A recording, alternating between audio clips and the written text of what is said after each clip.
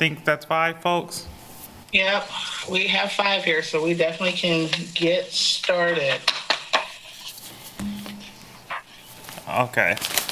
Like we're recording now, so good evening, everyone.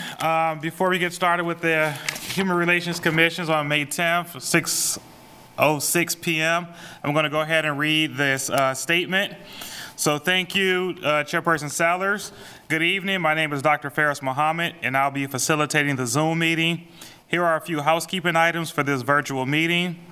This meeting is being broadcast and recorded on the City of Lawrence YouTube channel. The public chat function is disabled. All chat will go directly to me. When you are not participating in the meeting, please mute your microphone. When you are participating in the meeting, please keep your video on. When you are not participating in the meeting, please turn your video off. You will still be able to hear the meeting. You can turn your video back on when you are participating. Turn your video off when you are not participating. Allow the active meeting participants to be seen on the screen. If you have any trouble, please send me a chat. The city reserves the right to mute microphones and/or turn off people's video to minimize distractions.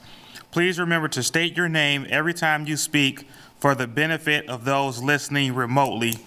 And now I, Faris Muhammad, the Director of Equity and Inclusion for the City of Lawrence, will turn the meeting over to Chairperson Sellers. Thank you, Dr. Muhammad, and good evening, commissioners, and welcome to our May meeting. So we do have a robust, brief but a robust agenda for us this evening. So I'll go ahead and get started. Dr. Muhammad, do we need to do a roll call, or can we just go ahead and dive into the minutes for today? I think it might be best if you were to do roll call so we can make sure that we do have a quorum in case you all have to vote on approving the minutes. All right. Okay, commissioners, we'll start with Commissioner Burnett. Present. Commissioner Logan. Present. Commissioner Emerson. Present. Commissioner Falls. Commissioner Stevens. Commissioner Bluxham. Present. Commissioner Haswood. Commissioner Sheldon Sherman. All right, looks like including myself, Dr. Muhammad, we have a total of 5 commissioners present. That does give us quorum to handle business this evening. We will go ahead and get started. And I'm sorry, this is Faris Muhammad, Director of Equity and Inclusion. We did have Chairperson, we did have another commissioner waiting in the waiting room that I just approved and let in, which was Chairperson Stevens, Commissioner Stevens. All right, I do see, this is Commissioner Sellers. I do see Commissioner Stevens. We're doing roll call. So I see you're ever present. Thank you. So that gives us a total of 6 commissioners this evening for a quorum to handle business. Commissioners, first on the agenda is the approval of the minutes from our April 12th meeting. If you haven't had a moment to review those minutes, please do so at this time. And I'll give us a couple of seconds, about 30 seconds to review the minutes. If you need longer, please let me know. At the conclusion, I will need a motion to approve the minutes from the April 12th meeting in a second.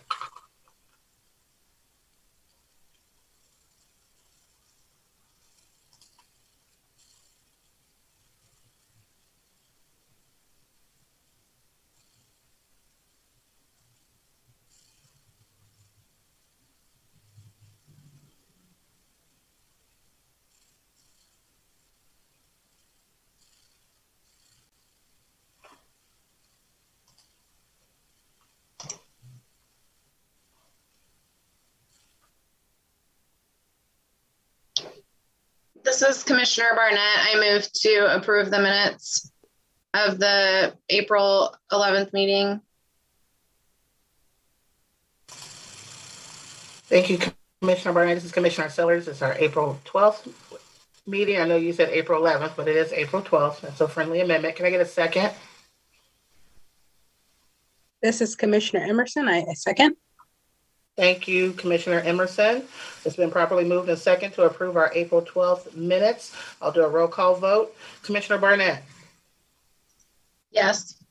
Commissioner Logan, Yes. Commissioner Emerson, Yes. Commissioner Stevens, Yes. Commissioner Bluxham, Yes. and this is Commissioner Sellers for aye. So that gives us a total of 6-0. Motion carries. Thank you, commissioners.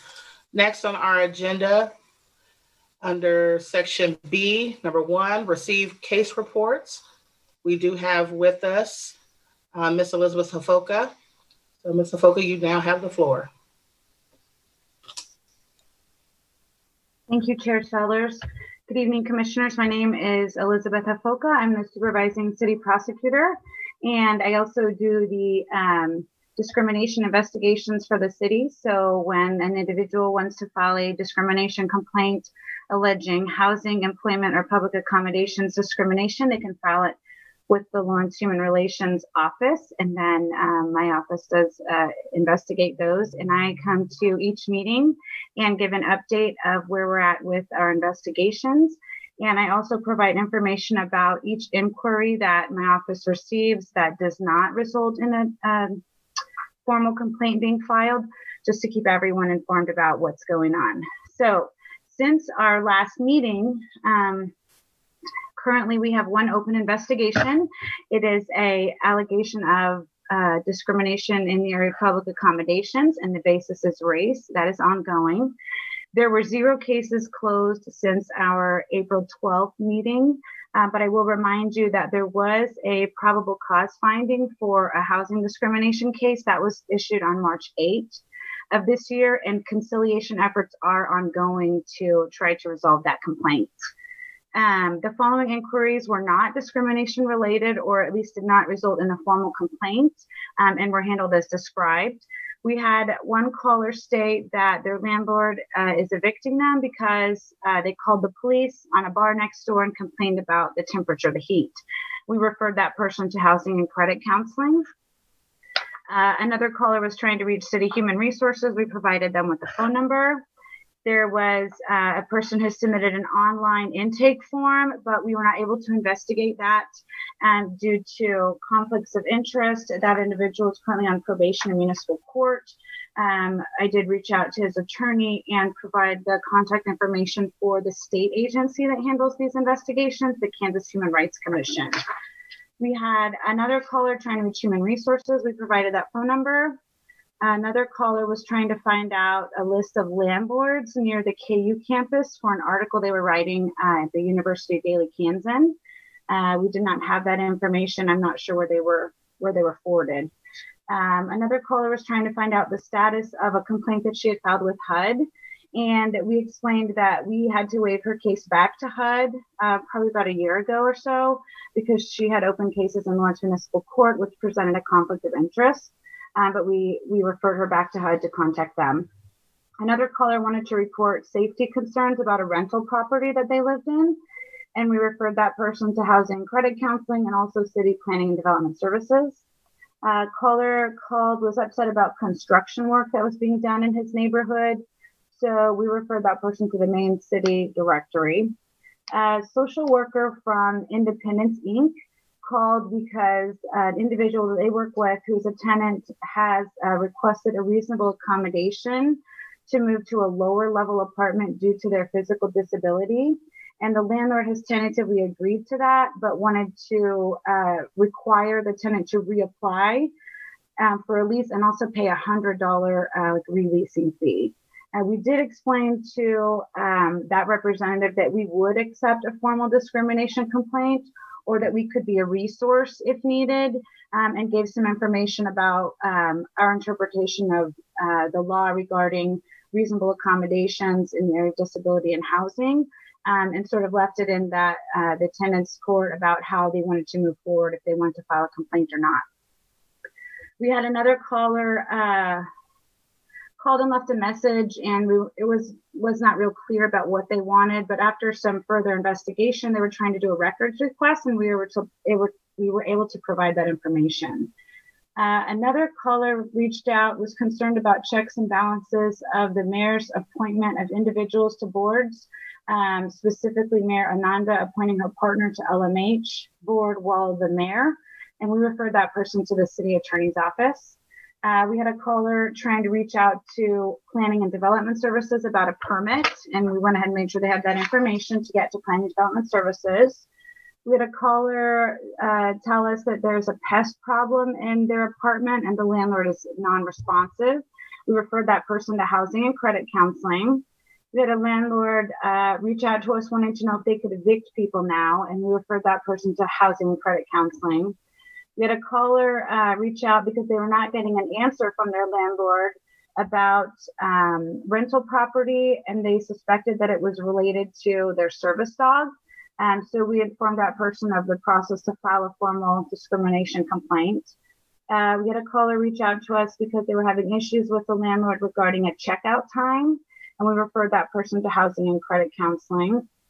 Another caller reached out because it had been over 30 days and their security deposit had not been returned, and we referred that person to Housing and Credit Counseling and also Kansas Legal Services and Douglas County Legal Aid Society. And finally, we had someone reach out to us to request verification of employment, and we referred them to Human Resources. That's all I have for the case update report and inquiry information. Does anyone have any questions? Hi, this is Commissioner Emerson. First of all, I want to say, wow, you have had a busy month compared to the month before. That's quite a few calls. So I first want to just acknowledge that additional work that you've done. You guys did this last month with that. So thank you for your service there.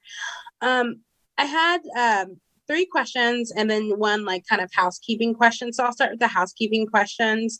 When with these reports, are you able to put the date when calls are received? Is there any conflict in doing that? Because it's kind of nice to see like in a month, like is there an increase on like, weekly, or is it daily you're getting multiple calls? I think that information would be helpful. So I wasn't sure if that was a conflict at all.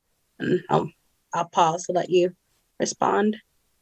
We do have the dates, so I could include that in my next report if you would like me to do that. They're logged each time we receive a call or get a voicemail or email. So that's part of the information that we track. Awesome. Thank you. And then one of the questions I have, just for individuals who may be listening when you're talking about conciliation efforts, can you kind of explain that term a little bit more for those who are unfamiliar with that term when it comes to settling or just responding to probable cause cases? Sure. So, I'm supposed to say my name too. This is Elizabeth Hafoka, Supervising City Prosecutor. So we have a mechanism in our Chapter 10 Human Relations Ordinance that allows for conciliation from the beginning of the filing of a complaint, all the way through to resolution, however that is. So conciliation is a voluntary process that all parties and the city could engage in. It's similar to mediation. That might be a concept that people have heard of more than conciliation, but it's a formal process of dispute resolution where the parties come together and try to see if they can reach an agreement on how to resolve the discrimination complaint. So sometimes those agreements will include relief to the complainant. Sometimes it's relief to the city.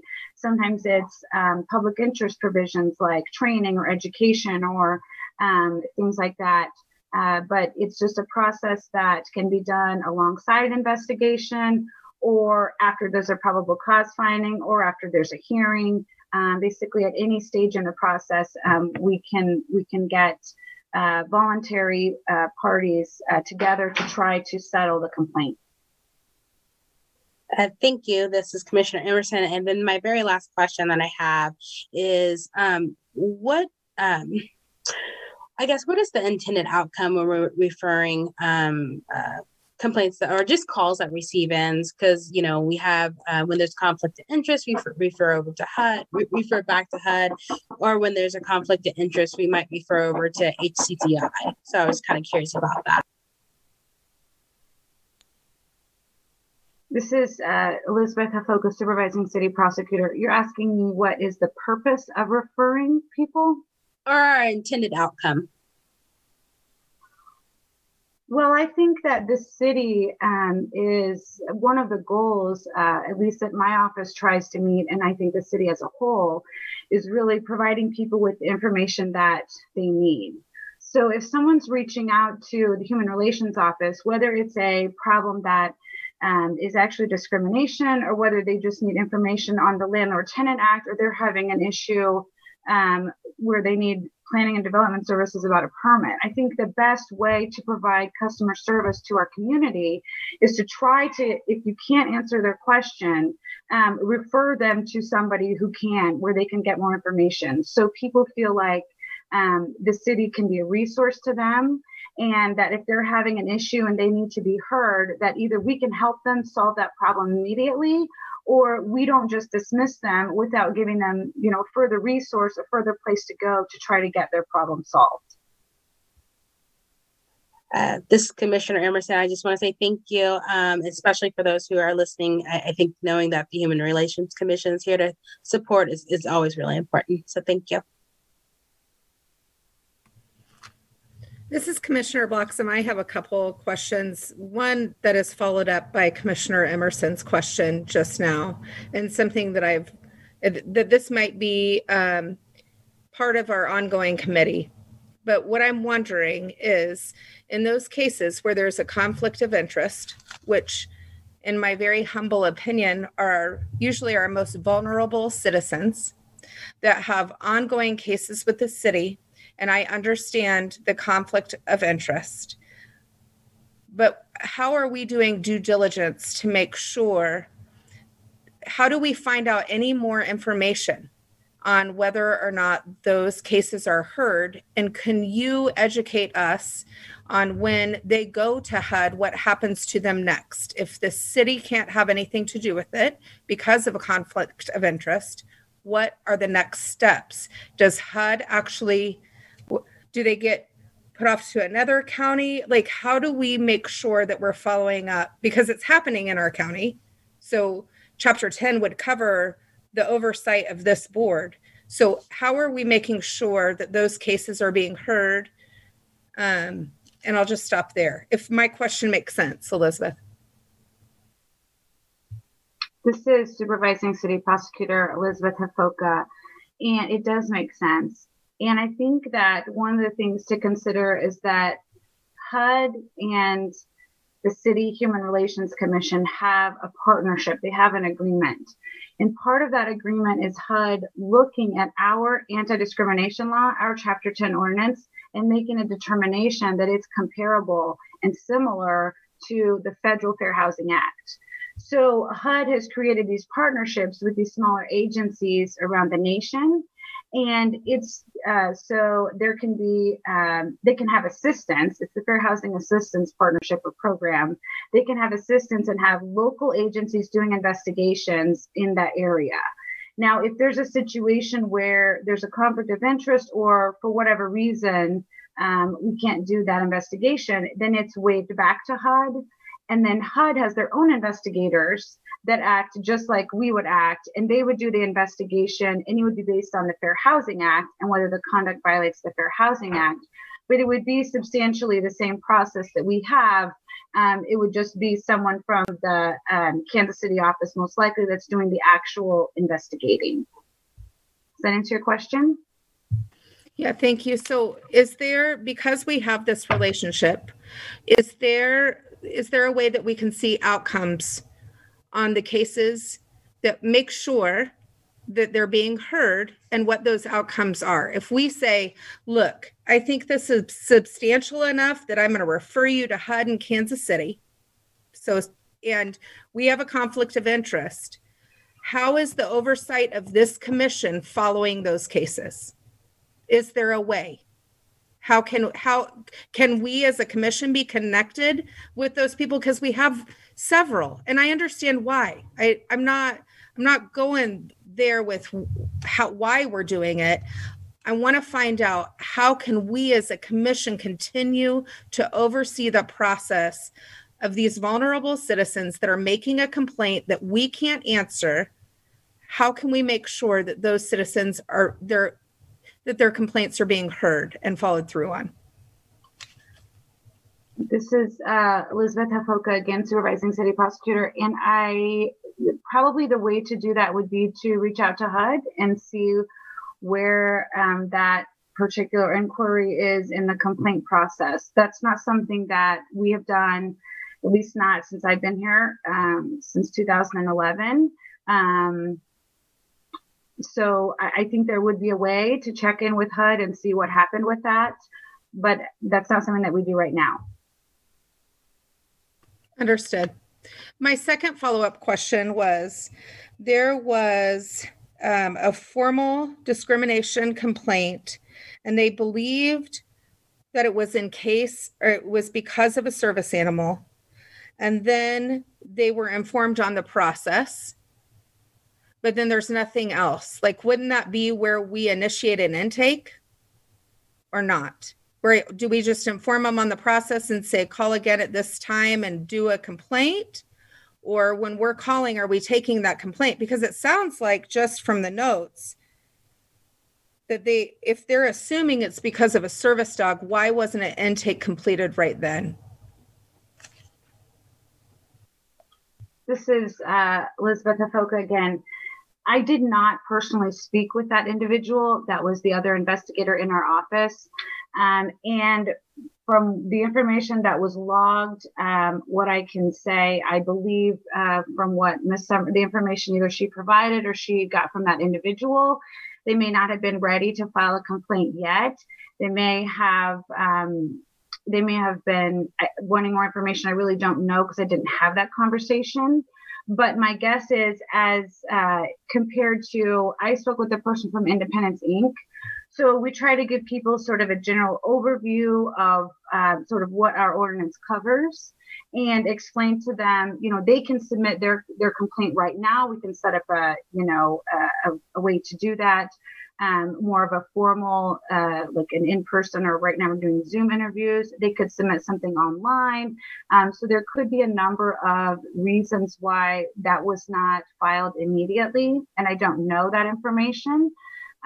But all I can say is that the complainant either was not ready to file that, or there was something that was not, there's something that the investigator did not believe was jurisdiction for that. Understood. Now, going back to the notes, I didn't know that this was combined with the Independence Inc. case. This says, caller not getting an answer from landlord about rental property. Suspects it's related to her service dog. So it appears to me that the caller was calling to make a discrimination complaint. And my question specifically is, then why wasn't an intake completed at that time? And I hear that there's an additional process, that's what I want to narrow down. How many steps is there to getting an intake and investigation when a person is initially calling? I'm assuming sometimes they're leaving messages, we're answering them and trying to get a hold of them, because that's happened in the past. But this specific one is, the caller is saying she's not getting an answer and she thinks it's related to the service dog. Are we on the same one? Is this the Independence Inc. case or no? No. Okay. No. So what I was talking about was, we will sometimes have people that call and either ask questions or make an inquiry, but for whatever reason, they're not ready to file a complaint, or they decide not to file a complaint. And we make sure that they understand the process and that we're there and what they can do to file a formal complaint. And what I meant was, I spoke with the individual from Independence Inc., so I'm a little bit more familiar with exactly all of the facts of that. I did not speak with this particular individual, but from what the notes say, she was informed of that process and of how to file a formal complaint. So we left that in the complainant's hands. as to whether that person wanted to or did not want to. Now, that's not to say that she may reach out back to us, next week or next month. They do have a year, and that is also, explained to them as part of the process and part of their rights, as a person that, may have jurisdiction to file a complaint. So I don't have personal knowledge of that conversation, but that's the information that I can provide based on what's here and based on what I know are our practices. Thank you for that. As we go into breakout sessions eventually, we'll talk about that more later. I think it would benefit this body to know what that process is. So either someone leaves a message or calls you and you answer the call and you advise them of the complaint process. What is their next step? What I'm asking is, it can't all be done in that conversation if they decide that they want to. Okay, this is Elizabeth Tafoka again. Sometimes I can do, it really just depends on if I'm available or if I'm in court. If I'm available right then, I can say, okay, let's go ahead and have this intake interview right now. If they're interested in filing a complaint, and from what I'm hearing, I believe there's jurisdiction, then I can have that interview right now. And then I can prepare the complaint, and then I can start the formal process. If I'm not available or there's not an investigator available, then we're going to take this information, we're going to give it to an investigator, and that person's going to call you back and, and do the intake interview and the initial interview and talk about the complaint. The majority of the people who contact our office are not wanting to file a discrimination complaint. So that doesn't happen very often, but that would be the next step, is to get the complaint going, which we have to have a more comprehensive interview to do that, and then start the process of filing that.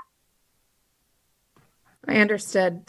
And I'm wondering in the future, especially in these situations when it just says informed of process, if perhaps there can be some more information, like informed of process and gave the caller contact information for you, or this is the date that we were going to call them back and we couldn't get them back. But informed of process really leaves it kind of ambiguous for this body to oversee and make sure that the citizens are being heard when they're actually connecting with a live person, if that makes sense. But I thank you for your time and explanation. It means a lot. I appreciate it. Thank you. This is Elizabeth Tafoka again, and that does make sense, Commissioner Bloxham. And what I'll do is I'll go back tomorrow and speak with the other 3 people that work in my office and just talk to them about this conversation that we had, and just ask them to make sure to put enough detail in these logs so that when I'm giving my case reports and when you're listening to it each month, that you're not left wondering, was this done right? Is this being done right? Because we want to be able to provide you with that information up front. Wonderful. Thank you so much. This is Commissioner Sellers. Thank you, Ms. Tafoka. And I think you touched on something real quick, Ms. Tafoka. When you go back to speak with the other individuals that work in the office, I'm assuming that you, and correct me if I'm wrong, when you are doing the intakes, is there a guide script to ensure that when whoever is doing the intake, they are capturing not just the standard information, but is there, as far as, is there a script, for lack of better words, that is used to ensure that information is captured equitably and, across the board, so that we're capturing the same information, at least standard information, across the board when calls come in? This is Elizabeth Tafoka again. So I'm the one that does the intake interviews. So if somebody calls and it's not able to be, referred somewhere because they, it's something that doesn't have anything to do with discrimination, then I get that information, I call them back. Or Ms. Summers, the other investigator in our office, she would be the one to do that, because we're both attorneys. We have a better, probably, I don't want to say that. Since we do the investigations, then we feel like we're well equipped to conduct the initial interviews. We know the information we need, but we don't have other people. We don't have other people doing our intakes. It's me or it's the other investigator. Now, when someone just calls and, they may talk to one of our legal assistants, if it's anything that sounds like it could be anything at all, then they're going to get that information, or they're going to get us immediately and get us on the phone. If we're not available, then they're not. But that's why we started these logs too, and I will review them and make sure that I have an idea what's going on, so we're not, sending people to where they don't need to be if their issue is a discrimination complaint. But I don't have a script necessarily. I probably used a script when I first started because I hadn't done as many, and I was still learning how to do it. So back in 2011, 2012, I really had things written down, so that now it's, I know what jurisdictional elements I have to cover. I know what information I have to put into the HUD database. I know, it's kind of like when I'm conducting a direct examination of someone who's testifying on the stand, it's really open-ended questions. What happened? Who are the witnesses? Why do you believe it's this? What do you think is going on? So just it's an interview that really allows the complainant an opportunity to tell, their side of the story and give their version of events, and really listening for, okay, what details am I going to need, to follow up on for this investigation? But as far as a script, no, I think that would be limiting. And so I don't have necessarily a script. And this is Commissioner Silver. So I don't want to necessarily say a script. I think that doesn't lend to what I was discussing. The idea is that there's two of you that are doing the interviews. And in your opinion, you feel confident that the both of you are capturing or interviewing in a manner that there's no, I don't want to say bias, but you are doing the interview in a way that you're capturing both of you are capturing information in the same manner, and that there's not one that may be doing it in a different way that may be capturing information or maybe limiting the interview in a way that information is not being captured. I know I get what you're saying. You're comfortable as, attorneys, you've done this enough, what you know, but knowing that you're doing an interview and someone else is doing an interview, I just want to ensure that when these interviews are being done, someone's not cutting corners, so to speak, and that we're not really being intentional about asking the questions that we need to ask, because I can do something if I'm good at it and I can continue to do it, but oftentimes you may cut a corner over here or there, whether it's doing a recipe or something of that nature. I just want to know, is there a mechanism in place that the two of you are going back to, whether it's doing some type of case review and you're asking questions about, okay, so what can you explain to me about this interview, this call? I just want to make sure that as our groups go through and we start to, when we break out into our groups and we look at what that function could potentially look like, whichever subgroup does that work, are the individuals who are in charge of doing this work, do you feel confident that you both are handling your interviews in a way that they're equitable, regardless of whoever person calls in, if they talk to you or they talk to Ms. Summers?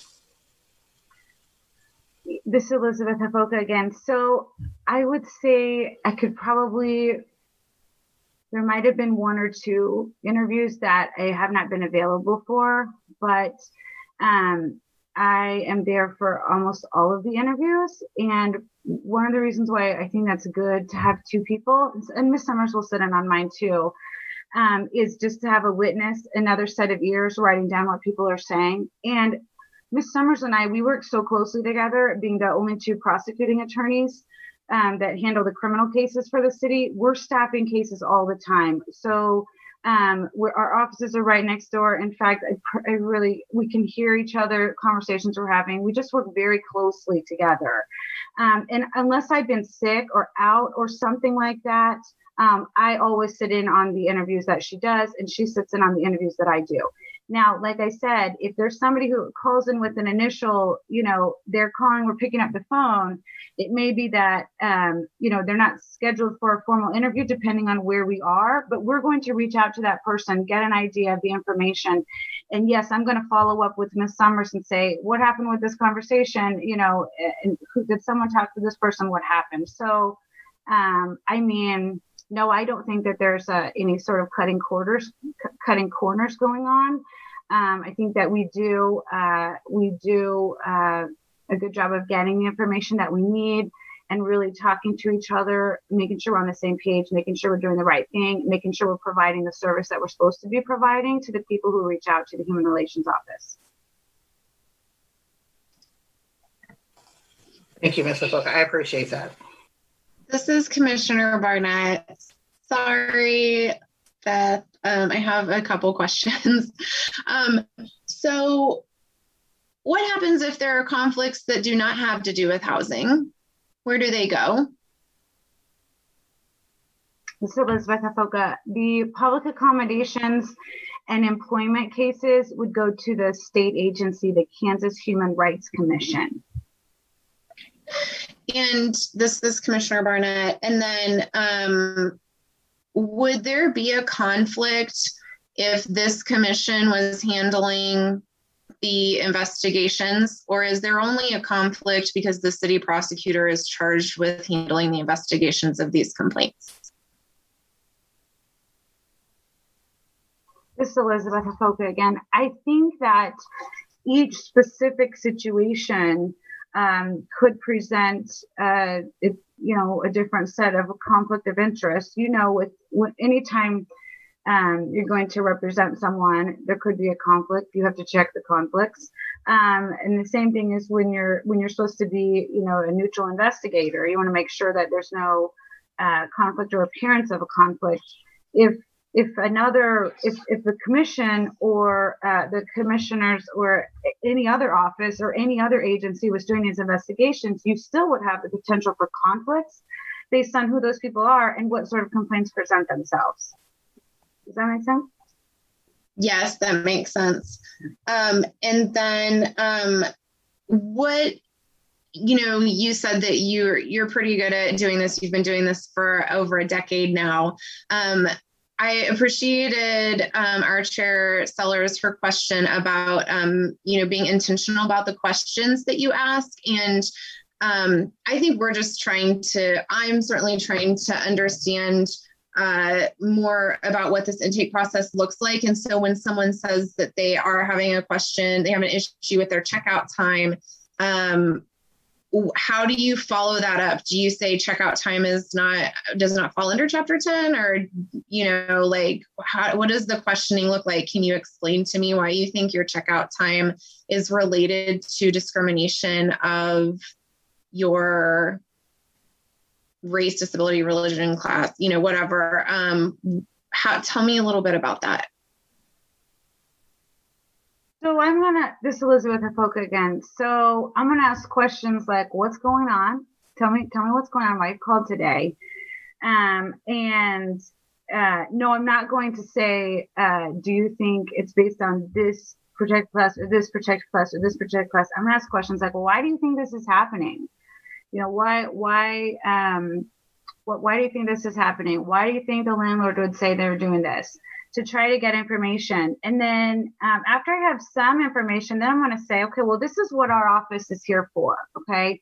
We accept complaints that allege discrimination in housing, employment, and public accommodations. And then I say, if you believe that you've been discriminated against in one of those areas, which whatever they're calling about, based on, and then I'll go through the protected classes, then that's something that I could possibly accept your complaint and do an investigation on. And usually at that point, the person's either like, oh, no, that's not what this is. Or they're saying, okay.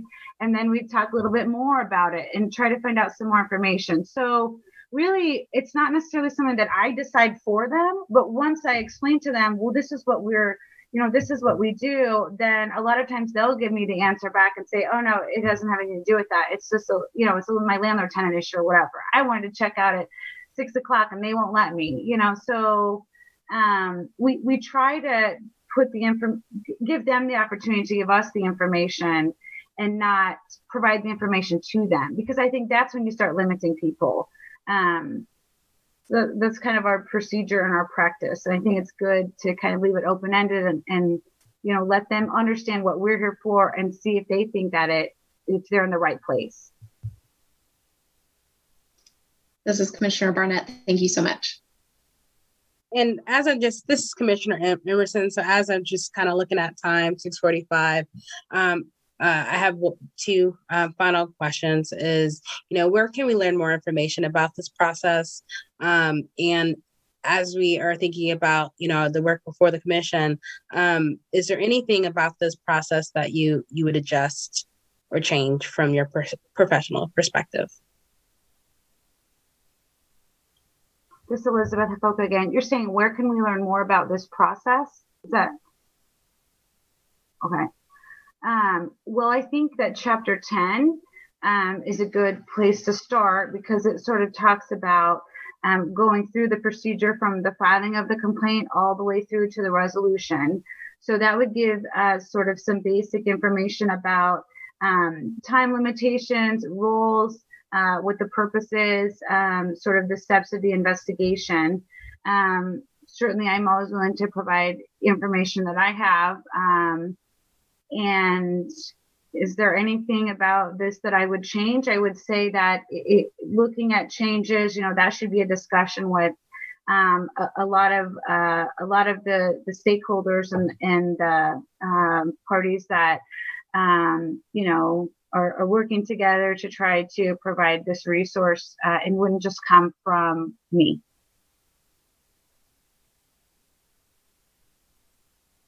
Okay, this is Commissioner Sellers. Commissioners, do we have any other questions for Ms. Hafoka?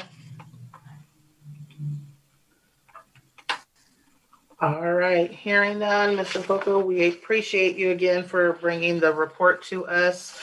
And what I'm hoping is what will be a teaser to our discussion later on in the meeting. I think Commissioner Emerson alluded to some pieces that I hope will be part of some of the future work that our subcommittees will do. So more to come. So again, thank you for entertaining us this evening with the report and with our questions as our commission continues to evolve and learn more about our involvement with the Human Relations Commission and the work of civil rights here in the city. So thank you. Under agenda item B, number 2, we have Human Relations Commission budget summary and update for 2021-22. So I'm going to turn everyone's attention either to Dr. Mohammed or Casey. Thank you, Chair Sellers. It's Casey Toomey. I'm an assistant city manager here with the city, and I'll be providing this update. So I'm going to attempt to share my screen. And I'm on my Surface at home, so hopefully it works the same as when I'm on my computer at work.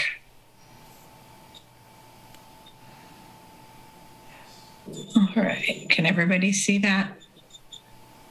Great. So a question was raised, I think, by Commissioner Emerson about the budget at a previous meeting. And so I wanted to just bring you a little bit of information. I did visit with Tony Wheeler, who's the director of the Human Relations Division, and we kind of put some notes together. So I'm just going to walk you through real quick. There's a number of different funding sources. The ones we're going to talk about here tonight are the HUD grant. The city did receive $18,800 in 2021. And that HUD grant goes, as it says here, towards recovering the costs associated with the investigation, conciliation, and concluding cases that Ms. Hafoka talked about in her report.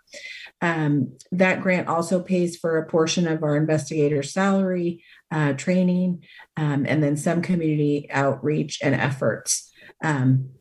Then in addition to that HUD grant, the city has some local dollars that we have that are specifically dedicated to human relations. And that's what this chart up here at the top shows.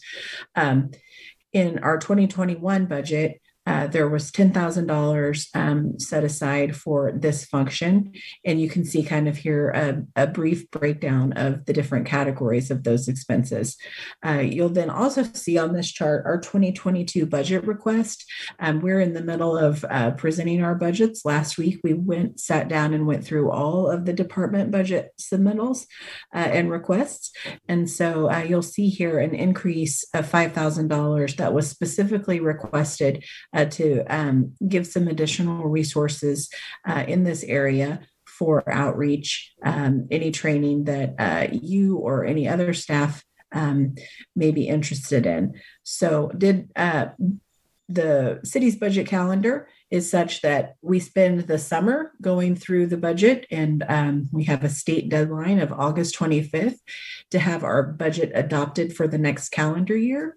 So we'll be talking a lot more about the budget through the summer, but this is the status of what we have requested for the year. So not sure where it'll end up, but this is where the request stands at this point. So in addition to those two items, looked like somebody maybe have a question. Maybe I'll pause there for a sec. Nope.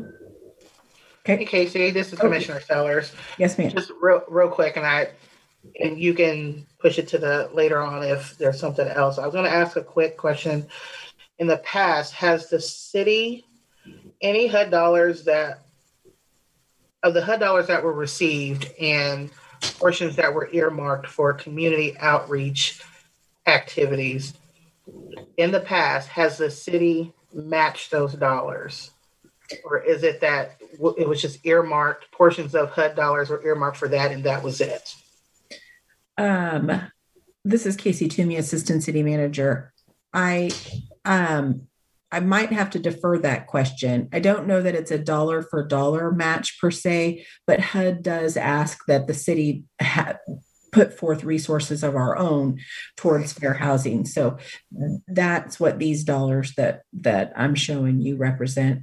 In addition, then obviously, Director Wheeler, she has a support person in her office, Scott Wagner. Work that those folks do also help support human relations. We just don't have those dollars in this set aside account. Is that answering your question, Commissioner? This is Commissioner Sellers. Yes, I mean, I think more I was curious to know about the matching part and what that looks like. But I mean, globally, I understand the bigger picture, but I was more lasering on if there was a match component and what it was, if you knew it. This is Casey Toomey, Assistant City Manager. I don't know that off the top of my head, and I will get an answer for you all though from Tony. Unless, I don't know if Elizabeth knows that off the top of her head. I can't see her on my screen anymore. This Commissioner Stevens. Yeah, I'm sorry to interrupt. Can I ask a question? Sure. I was just wondering how the 2021 budget compares to the 2020 budget, like whether we received more or less. As far as the city dollars or the HUD dollars? This is Commissioner Stevens. Yep, that's a good question. The HUD dollars, and I guess I would like to know both, if that. This is Casey Toomey, Assistant City Manager. I should have pulled those 2020 numbers. So I don't have those here in front of me to be able to make that comparison. I do know that in 2020, in addition to the HUD grant and the local dollars that we've talked about, there was also here this last item, this last paragraph, an additional $4,500 that was to help provide assist with the Festival of Cultures. So those dollars were also available in 2020.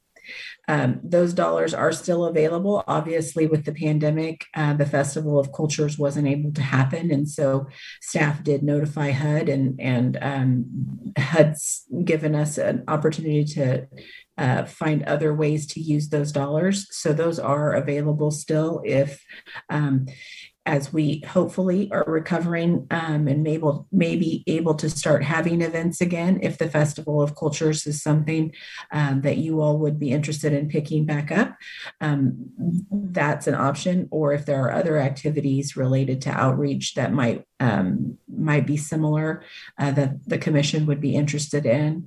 It says here that Dr. Muhammad and I know Director Wheeler can get together with HUD and make sure that those grant funds would be appropriate to cover that project. So sorry, Commissioner Stevens, I'm not directly answering your question, but I will definitely, I can get those numbers and provide those in a follow-up to you all. This is Commissioner Stevens. Thank you. Now, I was just curious. Thank you. Thank you. Hi, this is Commissioner Emerson. Casey, I had some questions here just before we continue going.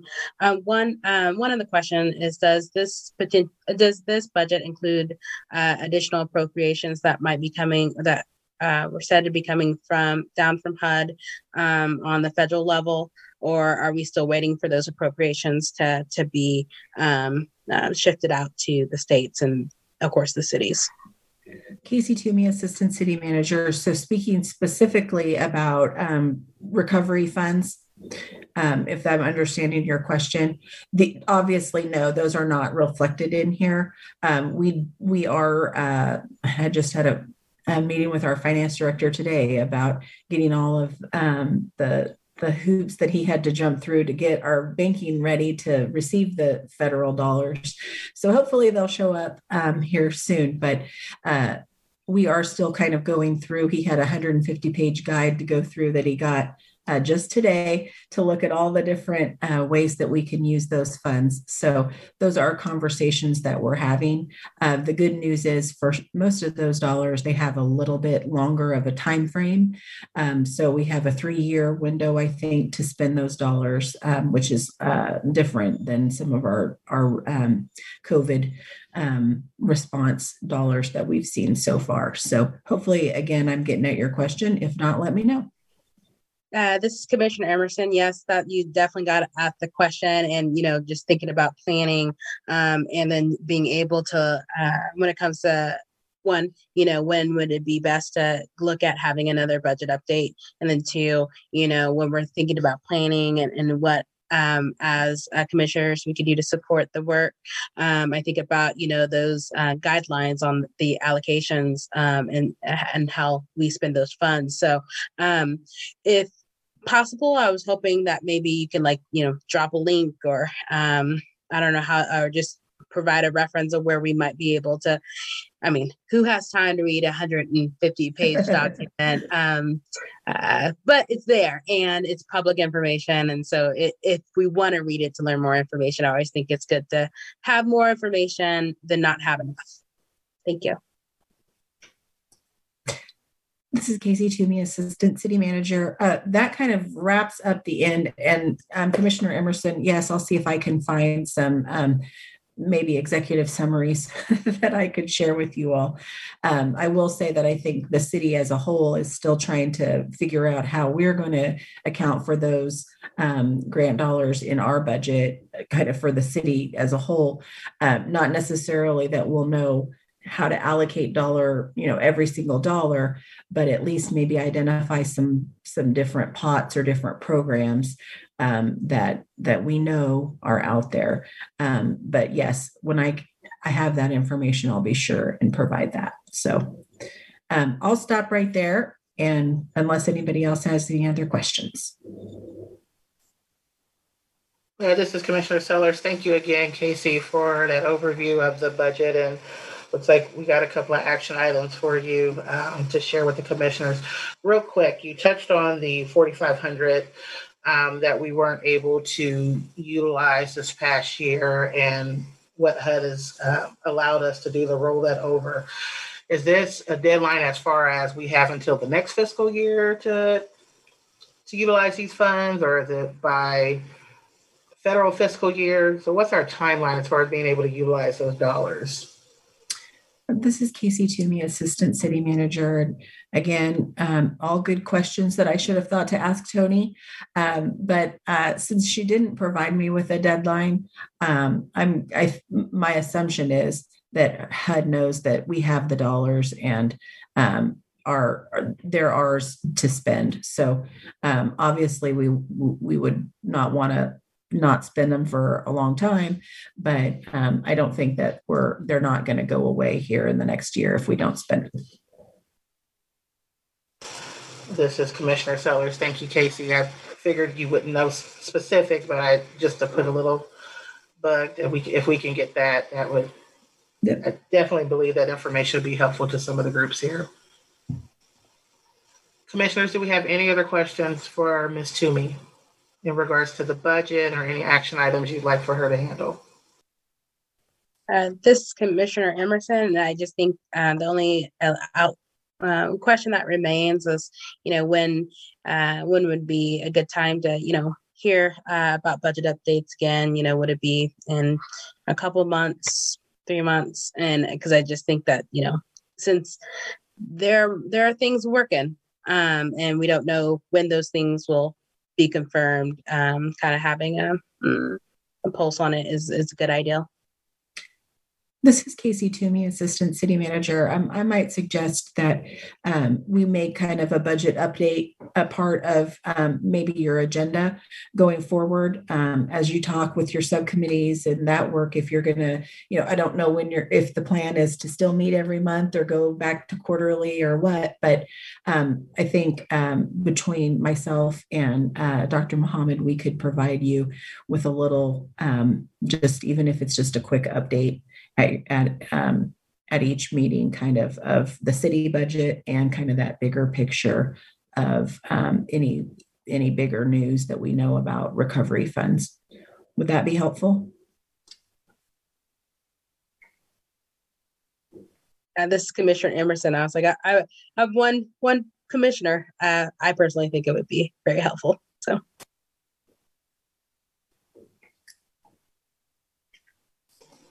All right, Commissioners, are there any more questions for Ms. Toomey? All right, hearing none, we're going to go over to action item number 3, consideration of establishing membership on and finalizing our objectives for our subcommittee work. So, Commissioners, there was an agenda item report that highlighted our discussion from last month's meeting. For those who need a quick recap, we discussed the proposed idea for breaking our commission down into 3 subgroups to spread work, or not work, at least work, into 3 concentrated areas in regards to reviewing Chapter 10 ordinance, looking at program development, as well as cross-cutting work. Those 3 subcommittees were something that was a brainchild of mine based on the conversations we had in regards to some of the crosswalk work or just brainstorming work I wanted commissioners to do of how we can align the mission and goals of the Human Relations Commission with that of the strategic plan of the city. And so I know there's been a couple of commissioners who provided some additional context and thoughts to me, and was not able to get those notes out before the meeting, but we will definitely have those notes compiled together to share with our subgroups when we begin our subgroup work. But I wanted to spend this time, a good portion of the time, just going over some notes that I put together. I know that several commissioners were unsure in regards to direction and path on how to handle subgroup work. So I wanted to be able to put a presentation together to share with the commissioners, at least what I envision, not necessarily what the work would look like, but to guide and to provide tools and directions on how to pull information in order to guide the work that we would like our subgroups to do. So I did put together a PowerPoint presentation, and I'll share my screen here real quick. And all of the information I share this evening, I will make sure that Dr. Muhammad and Casey are able to get that to everyone. So just a second.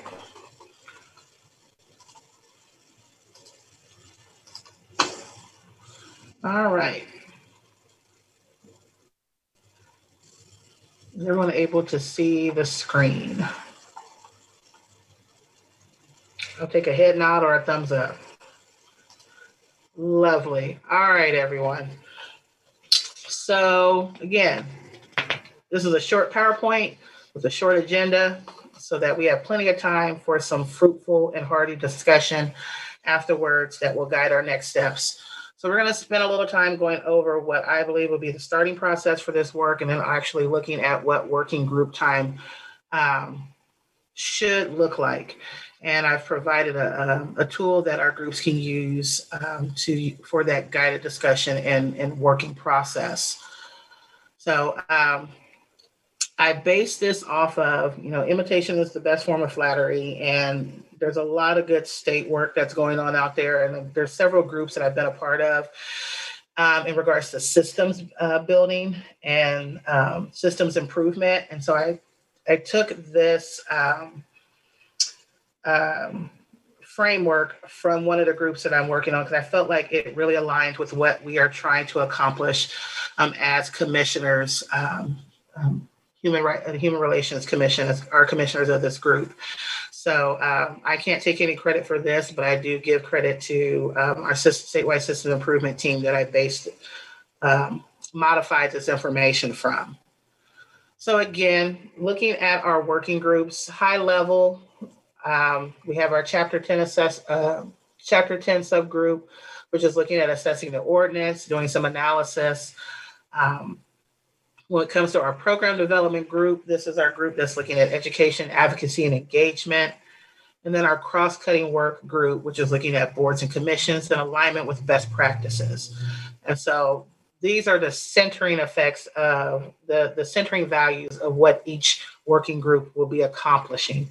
I do appreciate Casey being able to flush a little bit of that out in the report that's attached to this agenda. And so for those commissioners who were not at the last meeting and have not seen the recording, the notes, that agenda note is very helpful. And so if you have any questions as we move through this presentation, save them and so that we can ensure that everyone is on some equitable field level here as far as knowledge of information and at least expectations moving forward. So in regards to starting the process, the idea is that once each subcommittee gets into their respective group, is that you would spend some time defining the what and why of your group. So we've all received our descriptions of what we're going to go at, what we plan to go after, what we plan to accomplish, but I want the groups to spend some time going over the what and why. So in regards to, if we look at our Chapter 10 ordinance, what is it about the Chapter 10 ordinance that you want to do an analysis of, and why is that important? We've heard some of those questions bubble up this evening, and they've bubbled up in several meetings since I've joined the commission. And so this gives our subcommittee that intentional time to really sit and have those rich, robust conversations about what this work could look like. I want you to discuss who may be missing from the conversation. I know in our meeting last month, we talked about public input and having say from the public and what that looks like. And I think I want us to ensure that we have that, but also think about what are some additional unusual voices that are missing from the conversation. And those can be content experts, subject matter experts. We've talked a little bit about HUD. We've talked a little bit about the Kansas Human Rights Commission. Are these individuals that could have the opportunity to do some subject matter learning just with you all as commissioners to help provide you with additional information and context to feel better equipped and knowledgeable as a commissioner of the Human Relations Commission to process through this work. So when I say the who, It's not always who should be a part of the decision making, but who should be a part of giving us as commissioners some additional content matter material. It could be Dr. Muhammad. It could be Casey. It could be Scott. It could be Ms. Hafoka. It could be Ms. Garcia. There are several individuals within the city who interact and connect with the work that align and connect with the work that we do as commissioners. This is your opportunity to have the audience of those individuals and ask them those difficult questions or ask those insightful questions that you've wanted to ask, maybe didn't think you could ask. This gives you an audience and an opportunity to do that and be intentional and authentic about it. Identify related efforts and how to coordinate and share information. Again, this is just going through the talk process. Is there related efforts? This can be done as simple as, this is getting more into the work that you're doing in the group, crosswalk work. Great example of that. I've shared crosswalks. Ms. Afoka did a wonderful job in our last meeting where she did a crosswalk of best practices of similar entities as ours and how they handle their conflict of interest. That is work that I would like to see our commissioners doing to ensure that we know what's out there. We can make those connections to the work we're doing and ask questions, clarifying questions if we need to better equip ourselves to do this work.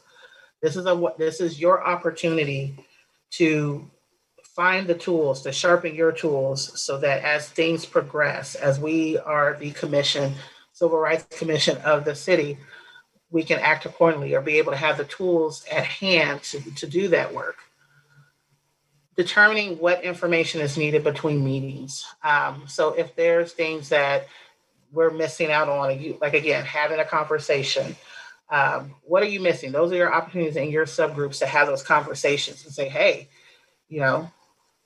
like Commissioner Emerson said, it would be behoove us, since we're in the budget season of the city, that we have budget updates from the city commission. These are things that could bubble up during our commissioner meetings, but they'll more than likely also bubble up during our subcommittee meetings as well. The idea is that what this work, the tasks and expectations of this work should yield an outcome of that our groups are developing recommendations, one, to present to the city commission, and or recommendations for the best pathway forward for our Human Relations Commission as a whole. We've gone back and forth about different things since I've come on the commission in regards to processes, individuals, and understanding points of contact, interpretations of Chapter 10. It could be how we utilize funding for programs. It could be, let's say, it's a lot of things. Whatever the outcomes are, the goal is for us to start that subgroup work now and to hopefully have some type of ongoing process that we are being intentional and mindful that we are empowered to provide recommendations, not internally to ourselves as a commission to better do the work that we're supposed to do, as well as to the city commission in that whatever capacity that is. I've heard that from commissioners. I've seen it prior to joining the commission, Human Relations Commission. So I would like for us to start to take our words and put it into action, what it is that we would like to see. If it's making a recommendation on legislation to follow, what does that look like? What does that process look like for us? Let's see it. Let's make sure that we're doing it. Maybe there's a mechanism in place for us to sit down and review that. So the dates I have in here are August and EOY end of the year is when they're not necessarily the deadlines that this work is done and we're over. It's just that preliminary deadline. The idea is that we should constantly, as a commission, be engaging our city commissioners with recommendations or things of that nature, if that is what we are to, things that we should be doing. And we should be emboldened and encouraged to do that. And then we should also be challenging ourselves in our practices as well. So the outcomes of this work, I'd like for us, this is more of us exploring ourselves, exploring our content knowledge, ensuring that we are gaining information from outside that aligns with the work that we do, to be able to fully understand the work specific to the subgroups that we're working on, whether that's Chapter 10, programming or outreach, report that information back out, and also provide recommendations in that case. So again, working group expectations and tasks to attend the monthly meetings and actively participate in discussion. You know, many hands make for light work. We cannot do this work unless all commissioners are participating. I understand that things get busy. And I know that oftentimes, you know, we do pack a lot into our 2-hour meetings once a month. Before the Human Relations Commission met quarterly. So if we're meeting monthly, or if that's going to be what this group aspires to do, then it's really going to take us being active participants in discussion and in action items, and ensuring that the work is collectively is equitably being spread across each individual, each commissioner, and each subgroup. Evaluate progress on a quarterly basis to determine next steps, and then new groups develop as needed. So I'd like for there to be some type of mechanism so that we can do report outs, and maybe have quarterly progress reports. I don't know. These are just things that I'm pointing out to the commission, and we can definitely discuss this. But then also opportunity for new groups developed as needed. And I wanted to put an asterisk by that. You know, when we decided to go to the 3 subgroups, there was a mechanism in place for us to dissolve previous subcommittee work. And so I don't want, I don't, because it's not about me. You know, the more groups that we have, that does spread commissioners across. But if we don't feel like the tasks that are at hand can be accomplished within the 3 subgroups that we have outlined, then I definitely feel like we need to have discussion about that and develop and talk about those groups as needed. So in regards to the developing ideas as we meet in our groups, we need to tie our ideas and gaps specifically to the strategic plan and any other reference documents. And that work rings true for each of the subgroups. In developing our recommendations, we want to make sure that we're addressing gaps and challenges that can broadly exist. So what are some things that, of course, you know, catching those low-hanging fruit, but let's also look at some gaps and challenges, being forward-thinking and innovative, and what are some things that can be up on the horizon that we can address now, and what information do we need? What information does your committee need to be more equipped to answer those questions and to possibly pose recommendations or opportunities? Again, what expertise do you have in your group? Take the temperature of your group and realize the strengths that are there. And then what information or other voices do you need to develop a recommendation? And we talked about that in the previous slides. Again, who's missing from the conversation? Do you need to have, you know, Dr. Muhammad sit down with your group? I would encourage that for every subgroup. So you can have that one-on-one time to get a better understanding of his role and his capacity. Having that conversation with Casey as an entity, another entity of the city manager's office. What are the individuals? What are the voices that you need to help you guide yourself and guide the teams, guide the process for your team? And so again, we want to be able to start each of our commission meetings with a progress update from the subcommittees. And that's if you're ready to make recommendations. If subcommittees are ready to make recommendations, then we would take those to the collective body and vote on those, or have discussion and vote on those as need be. But again, the expectation is that as we are meeting,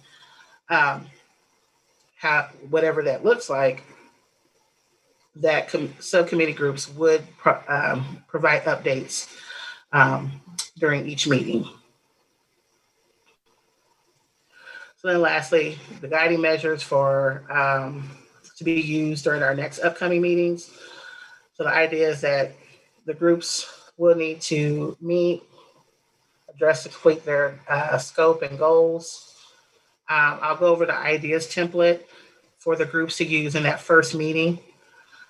The idea is that this work would continue for June and July. And again, this is what I'm proposing. So the commission as a whole would not meet for June or July. There would be opportunities for subcommittees to meet. And then we would do a report back in August and determine next steps as such. So I'm going to stop sharing real quick.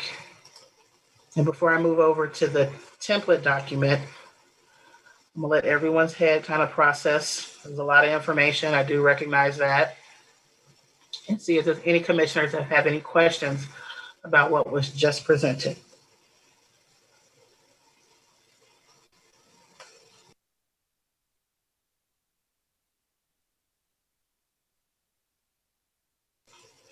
I know silence can be golden, but I know we have questions.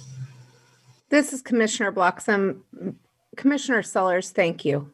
I can't thank you enough for the work that you've put into this to give us guidance to move forward. It was much needed and it's much appreciated. So I don't have a question, but I have a couple follow-up comments. I think that the subcommittees was an excellent idea.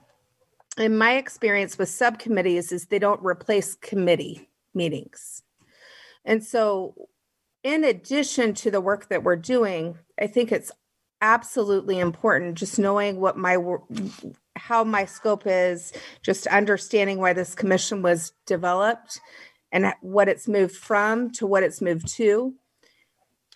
I would suggest, this is a suggestion, that we continue to receive reports monthly from the city prosecutor's office and the people that oversee the complaints that are given. I think that it has helped us develop this plan going forward in place and knowing where gaps are and how we're going to proceed in the future. So that would be a suggestion and a modification to the plan that you presented. The second thing I would like to say is that in the past, subcommittees had done work, again, not leaving this body behind, but perhaps making sure that it's talking about accountability to the public. I'm not even talking about accountability as adults and professionals, which we all are. But having a time that monthly, we're receiving those reports monthly, we are able to give updates of the commission's work that meets on a weekly basis, that those bodies start the job now. So they're giving us updates, right? Like the commission that's overseeing that crosswalk work that you're talking about that is so vital and important, that they have a thumb on the heartbeat of what's happening and what is expected of us. So all I would suggest is that we keep those meetings very brief, perhaps break out to our subcommittees in that meeting. For my purpose, personally, it's for scheduling. We're all very busy. So I would suggest we keep this time allotted to this commission, that we meet briefly to receive updates from each commission or like each subgroup, and then do breakout sessions. And how long we need to last in those, then we can be adults in that. But then we're also receiving public updates, what's happening. We get a more pulse because in 2 months, lots of things can happen. We've all witnessed that. And I don't want us to be put in a situation that we're meeting in an emergency situation to answer things that are so big that without works that you've done, Commissioner Sellers, we'd be buried in. So I really appreciate you. I suggest that we consider continuing to meet monthly to receive reports from our prosecuting attorney, that we receive reports from each commission, and allow the public to hold us accountable for the work they've charged us to do. And those are my only comments. And again, Commissioner Sellers, upstanding job. I can't appreciate you more. This is Commissioner Barnett. I do have a quick question. First, obviously, this is amazing. Refocusing our purpose is something that's been incredibly difficult to do, especially during the pandemic. And having these Zoom meetings, I think that our meetings were so fast and productive, even though they were quarterly before. And so thank you so much for doing this and laying it all out there. My question though is, are we able to meet in person if we are wearing our masks or whatever? I'm wondering because, again, my experience over the last several years, I think it's been 5 years that I've been on the commission. Things seem to move along quickly, and we are able to accomplish tasks and take votes, and things just move faster. So if we're going to talk about meeting monthly, I would just ask, can we meet in person to make those meetings a little, not as long as they are now? And I think a lot of that does come from the kind of, bureaucracy of a Zoom meeting, all of the formalities. So can we meet in person? Is that something we can do yet? Casey, Dr. Muhammad? This is Casey Toomey, Assistant City Manager. We are working on our reopening plan right now. And so far, our challenge has been having a room large enough to have folks spread out. So even with masks being spread out, that can be on TV. So the room where Dr. Muhammad is sitting is the main room for that. And having you all in person, but still have the option for people to view it is still a challenge. So we have folks working on it. The audio is especially challenging too. When everyone's on Zoom, it's one thing. When you have half people on Zoom and half people in person, the audio doesn't work quite as well. So we're working through that. July right now is our target date that we're looking at. But you are not the only advisory board who's ready to start meeting again in person. We have several members of the City Commission who have been asking questions about that too. So I think that, the subcommittees, I appreciated the suggestion of having breakout sessions. I think the subcommittees might lend themselves to that. Those are you're certainly welcome to have them be open to the public. You don't have to have those be open to the public.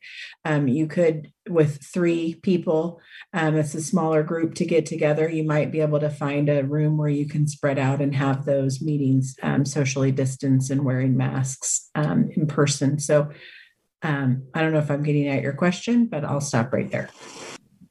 This is Commissioner Barnett. Yes, you are. Thank you so much. I really appreciate it. I do have to run, but I am interested in at least meeting with the subcommittees, as Commissioner Sellers said, in June and July to kind of wrap our heads around what we are tasked to do, and then reporting back to the entire commission at least by August, if not sooner. Again, Chair Sellers, thank you so much for your work. This is amazing, and I am very excited to get started. Thank you.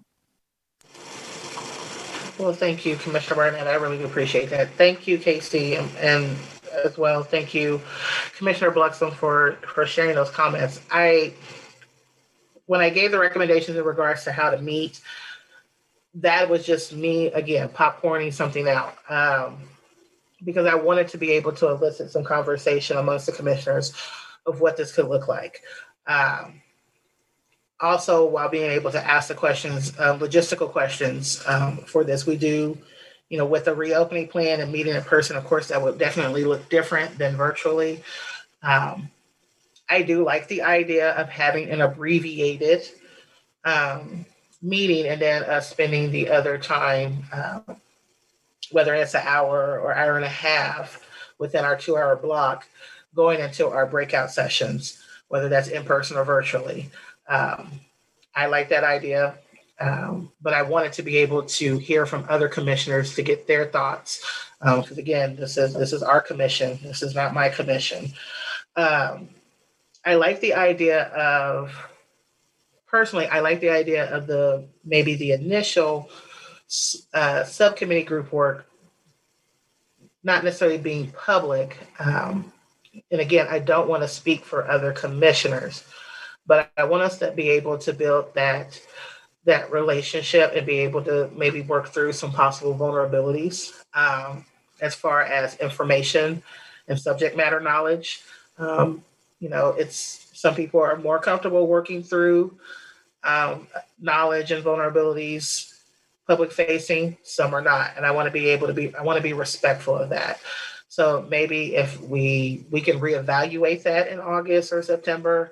But I think if those are the first initial meetings with the subgroups, that's relationship building, establishing rules of engagement, and then building out the work based on those parameters and going there. But as far as if we want to keep our monthly meetings, but again, like you stated, Commissioner Bluxham, doing that abbreviated, that we get those reports, budget updates,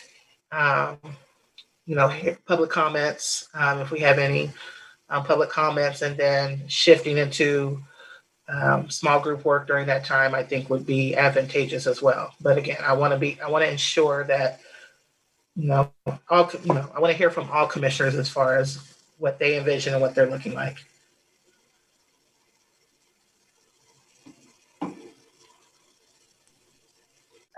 This is Commissioner Emerson, and I have moments and I'm like, wow, you blow me away, Chair Sellers. And I just think about how, first of all, how much time you must have put it into the presentation, and it just really kind of hit home to a lot of the things coming into the commission that I was like, oh man, I really feel like we should do some of this. So I really want to first say thank you, and just know that you're awesome. Just call it out. And for Commissioner Bloxham, I wanted to say that your ideal is so brilliant, because I was sitting here and I was just like, okay, there's 3 people in a subcommittee, but what if I'm the only one that shows up to a meeting, and then I'm just like, it's just me, and then the work is not getting done. But one of the things I think about, well, we already have the standing meeting on our calendars, and so we're not having to spend time trying to recreate the wheel, trying to figure out where we're going to meet going into the summer. And we're able to, still get those regular regular reports, and be able to be more responsive to what's kind of going on in our community. I think it's really good. So I just wanted to note that, yes, I think that's great. And I like the abbreviated ideal and being able to kind of do some breakout rooms. And again, if we just don't have to fuss with schedules, because the schedules is already made. So that's what I have to say. Thank you. This is Commissioner Sellers. Thank you, Commissioner Emerson, for adding that. So are we, of the 5, 1, 2, 3, 4, I had to make sure there's 5 more. Not really 5 of us anymore. Now there's 5. So Casey, for guidance, these were just expectations and tasks. We don't necessarily need to vote on anything per se, or do we need to vote on there's not. I'm trying to process through this as I ask you with a side eye, do we need to vote on anything or not? This is Commissioner Emerson. I was like, we didn't hear from Commissioner Stevens. This is Commissioner Stevens. If I'm being honest, the way that my brain works, I'm just kind of overwhelmed by all this stuff, but I'm on board with what the commission wants to do. It's just a lot. It's a lot for my brain to take in, and starting things is really difficult for me to conceptualize until we're doing them. So I'm all for having direction. I'm all for doing things that actually impacts the city and the people that live in it and require services from it with equitable services. And so, Chair Sellers, like, you're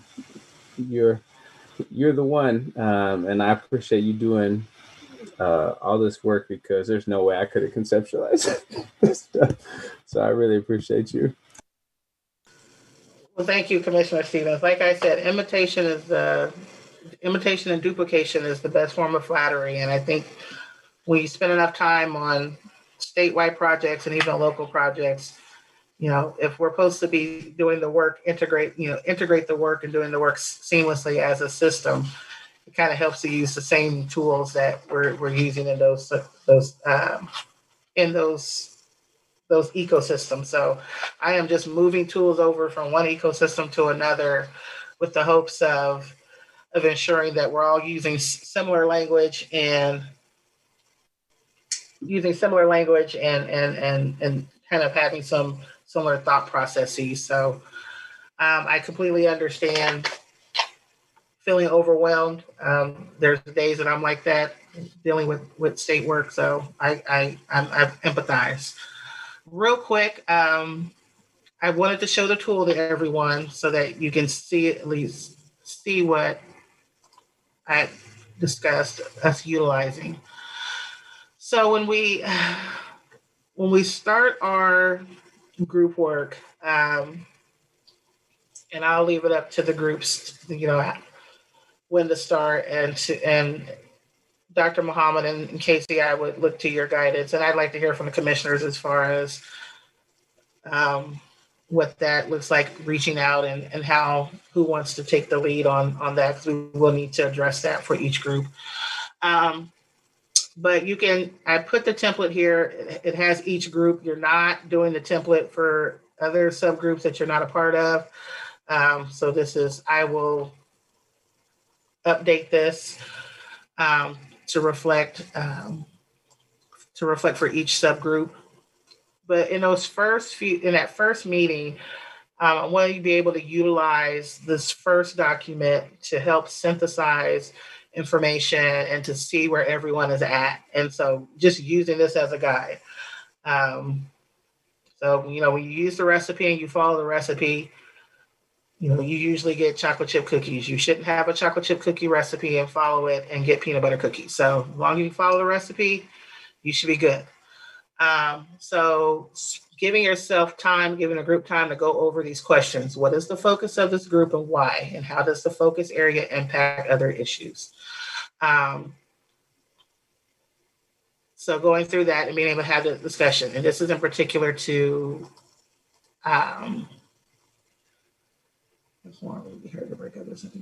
okay. Thank you, Casey. I'm just now seeing your comment. Second, who else should be part of the conversation? So again, we talked about, is there subject matter experts that you need to help provide you with some clarity? Whether it's having Tony Wheeler come and talk for this Chapter 10 group, have Tony Wheeler come and discuss Ordinance Chapter 10. Having someone else come and discuss Chapter 10. We talked about programs, maybe having a conversation with neighboring communities, a commissioner from that Human Relations Commission, Topeka, to see what they're doing with their programs, things of that nature. So who else should be part of the conversation? This could be as far as how do you capture information and synthesize it. This could be as far as the work that you're doing moving forward, public-facing, public input as well. What related efforts should help inform the work? So where are there opportunities for coordination of information sharing? So again, can you place on a Google Doc for us to work on in between meetings? I just saw here. Yes. So to answer your question, this is Commissioner Sellers. To answer your question, Commissioner Emerson, yes, you can do Google Doc. That would be a discussion to have with the subgroups if it is able to create a point of access for everyone. So I can share this, and then committees could create their own, Google Doc to work through this. So I'm just sending it. This will be a template that you can share and you can build it out how you want to, utilizing these elements. What additional information is needed? So as you synthesize through this, as you process through this with other commissioners, are there things that weren't answered in the 3 previous questions? And those are things that you're charting and identifying. And then what other considerations are there? So the idea is to get everyone to have the committees create some document of what information that you're needing to process through. And once you've processed through that information, then the idea is to create your ideas and next steps. So as you process through all of that, and you've done your think tank, you've done a couple of meetings of group think, or maybe you spent that first meeting group think, the second meeting, you can start in this process, or maybe you need that second meeting to spend time to talk to different individuals. So the idea is that there are no time. I don't want to put deadlines for this work because I want the work to be done organically. I don't want people to feel rushed to produce something if you're not ready to produce something. But I want to ensure that there is intentionality and that commissioners are finding value in the work and in the process. So once you've been able to go through synthesize your thoughts, have those conversations, this is where you can use this as an example to chart out your ideas. So ideas, place them, how do they connect to city government? How do they connect to the citizens of Lawrence? What is the best pathway for development? And as you work through that, does that information help you come up with a recommendation for the Human Relations Commission or recommendations for City Commission? So again, this is just a framework that you can use to process through. It has helped me, but again, feel free to modify, retool this as best way for your group and your learning style and your information gathering style. But I wanted to share this with everyone just so you had something to base your group discussions around, with the intent of ensuring that as you go through this process, you're thinking about those entities that touch the work that you're focusing on in regards to city government, the citizens, best pathways, and then how to create your recommendations from that. So again, I will share this document. I will get this to Casey to be able to share out to everyone. And again, utilize it, modify it to best fit the needs of your group. Does anybody have any questions about the template? All right. So we need to vote. Casey, I'm going back and reading your note. Yeah. This is Casey Toomey, Assistant City Manager. I will confess I really meant that for Dr. Mohammed, but I can't use Zoom. I will share that my concern was if we're struggling to maintain a quorum at this meeting, my concern was breaking up into subcommittees might pose a challenge. So, but I think, the idea of meeting in a group and then breaking out into breakout sessions. I think Commissioner Emerson said, if she's the only one that shows up for that subcommittee, then maybe you go to a different one for that day or something. Yeah. Anyway, I'll let you all figure it out. This is Commissioner Bloxham. Didn't we establish in the last meeting that this is the format that we were going to take, and is necessary action needed in this body right now? So it sounds like this is Commissioner Sellers based on Casey's nod. That's a no. Again, Casey Toomey, Assistant City Manager. Again, my comment wasn't necessarily about this meeting. It was that I feel like last meeting and this meeting both, we were iffy if we were going to have a quorum. And if that's the trend, I guess that was just a concern. This is Commissioner Emerson. One of the things I was curious about is like, we always seem to have, more people at the beginning, but then as we kind of get later, people fall off. And so I'm kind of wondering if there's like an adjusted stop time that we would consider, or like a better time and where we would do votes. So I don't know. But that was my thought. It's actually not a thought, it's just an observation. So. This is Commissioner Sellers. Commissioner Emerson, I would say there's a couple of variables that may play in the part with that. I know we've had to do a little bit of jumping around as far as our meeting time. And so we've gone to second Mondays, third Wednesdays, fourth Tuesdays, and the times have changed.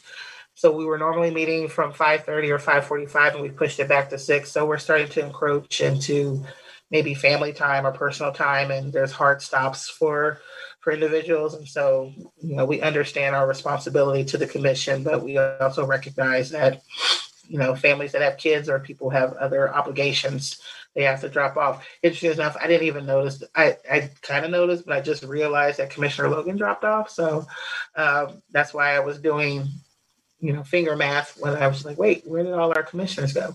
So, so I think a lot of that, there's probably several variables to play in that. And I don't know if we can make a valuable hypothesis about why that is. So, so I guess I have a point of information, although it's a request of information. If we were to do the abbreviated meetings, and then this is for either Casey or Dr. Muhammad, if we do the abbreviated meeting and then go into our subgroups, do we need to maintain quorum during subgroup work? Good evening. This is Dr. Muhammad, Director of Equity and Inclusion. A couple of things. One, just dialing back for a second with Commissioner Logan. He did make mention in the chat group earlier that he had a prior commitment related to the Juneteenth event that he served on another committee for. So he did share that out earlier before he did exit.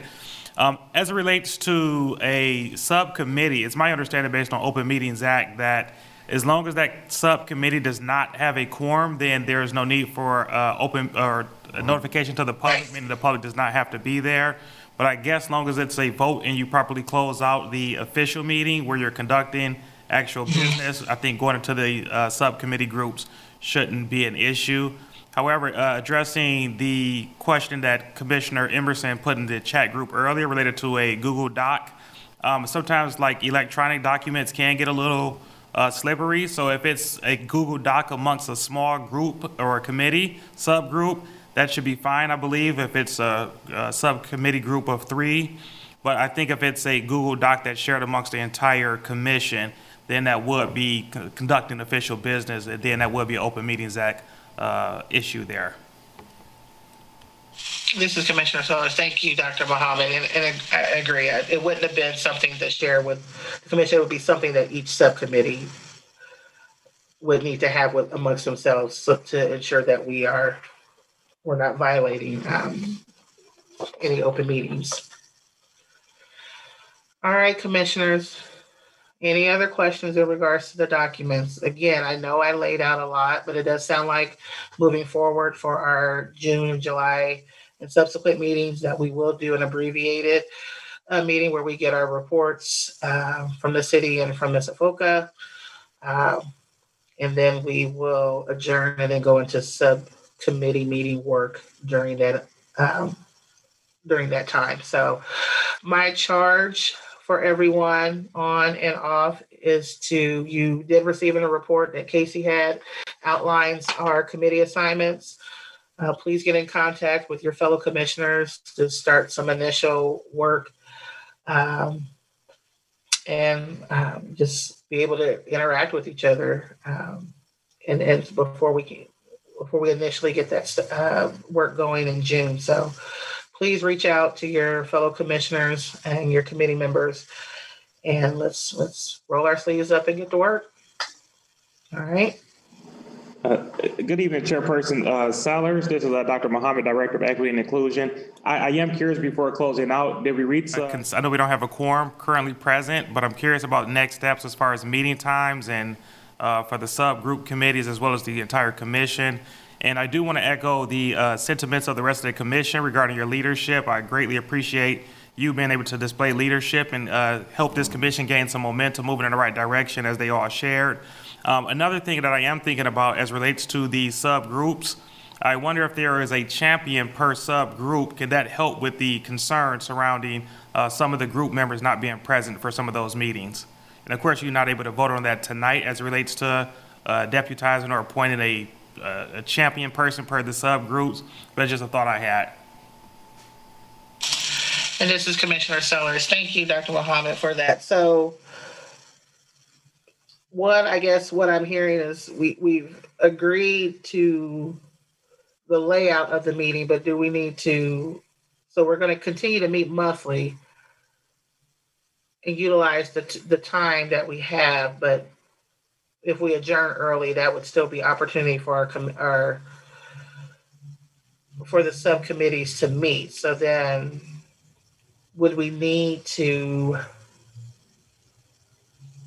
I guess the question is, are you thinking about as far as format, would it be subgroups that we adjourn from here and use subgroups within this format? Or do we need to do that work outside of the purview of utilizing the Zoom mechanism with the city? I guess I need some guidance for that. I have in my mind what I think we can do, but I may need some guidance on that. And So, Dr. Muhammad, Director of Equity and Inclusion. I think there's a couple different ways you probably can go about approaching it. One way I've seen it work in the past is that when it comes to commission meetings, that the commissioners RSVP to confirm that they will be present at the meeting. That can give insight to the rest of the commissioners so those who are part of a subgroup committee will know if the other people in that committee will be present. So if they'll be able to partake in that and be productive during that time. I think also there can be an opportunity for some of the subgroup members to meet at a different time if they feel that that date and time is more accommodating to their schedule as a collective or a small group. So I think there's different ways to go about approaching. I guess that would be up to the commissioners to kind of determine that. okay. And this is Commissioner Sellers. I think, and I don't want to speak for Commissioner Bluxon, but I think for the sake of scheduling, the idea was that if we could still maintain this second Monday, 6 o'clock, then commissioners now know moving forward, we're going to immediately go into subgroups after subcommittee work afterwards. And so it'll be imperative for them to ensure that they RSVP so that we have a head count. I know the last 2 months it's been a little bit wonky as far as information, as far as registering. So I know this past meeting, we did get the invitation to register separately from those who typically get the notifications. Like myself, I get the notifications of the commission meeting, and I usually register through that notification. So I just didn't know as far as maybe operating procedure, should it be that commissioners need to utilize the announcement that comes from the city to register, and then if they don't plan to attend the meeting, then they send notification to you? Because I know that's typically how I've been getting the notifications from Scott. So then we're aware of who is going to attend, who will be at the meetings and whatnot. So I guess I'm talking through while I'm thinking and talking through this. And commissioners, please jump in about what this mechanism could potentially look like. So this is Commissioner Bloxham. Thank you for all the dialogue on this. I think it's very important. I think it's the reason why I was pushing for the continuation of monthly meetings, not only from my experience, but just my experience on other commissions where subcommittees were formed. I think that this body also holds a responsibility and accountability, not only to each other, but the public. So that's number one. Number two, if we're having ongoing issues, if we're meeting monthly as a body, then I think that would be the appropriate place at the beginning of the meeting to discuss problems within subcommittees. And I don't mean detailed problems. I mean membership problems and how that can be adjusted. But I really believe if we come together as a body, we're holding each other the public is holding us accountable for meeting. And then once we break out into our subcommittees, if this time doesn't work, then we can schedule another time. I mean, that gives us the freedom as professionals and as adults to do that. But I think we need to hold each other accountable, not feel like we individually within 3 people are calling or shot calling other people out, that we can really proceed with this body to say, look, this person is having membership problems, or we need to look at the subcommittee makeup, or whatever that, reschedule, whatever that may be, so that it's not just 1 or 2 people doing the great work. So I appreciate you, Dr. Muhammad, for bringing that up. And I think that can be done in our first subcommittee meeting when we know who's showing up to those meetings, and then having conversations about how we want to come back to the body and address that membership problem, if there is one, and also get the chance to address each other as individuals as well. This is Commissioner Emerson, and Commissioner Blossom. You are awesome. I am known for giving lots of like affirmation. It's just what I do. So you guys, but you really are. I love it. So I was thinking about a couple different things. To your point, Chair Sellers, was one. I was thinking about like, okay, if we're emailing notification of, hey, we're not gonna make it, I think about like, okay, so we can't email everybody, but we can email, Dr. Muhammad, and then maybe our committee members, like our 2 other people, and like, hey, Dr. Muhammad and my 2 other committee members, I won't be there, and I was just like, well, that's something. And then I think about like, how do we check out? So if we go into our breakout rooms and we're like, okay, we're gonna come together at such and such time. Like when we pop back out, like I wonder if we just like, because if we're all in our different committees, like how do we know that everyone's done to close out the meeting? And so I think about, being able to pop back in and say, hey, or just having that one person, that champion, or whatever you want to call it, being able to pop back in and say, we're done, or we reschedule to this time. So it's kind of like, so we kind of know the different moving pieces. So that kind of gets to the mechanism question and Chair Sellers. Thank you, Commissioner Sellers, and thank you, Commissioner Emerson. I know when we discussed before, I think there's 2 points here. One, I think if we do the abbreviated meeting and we close out, then the check back could just be that point of contact.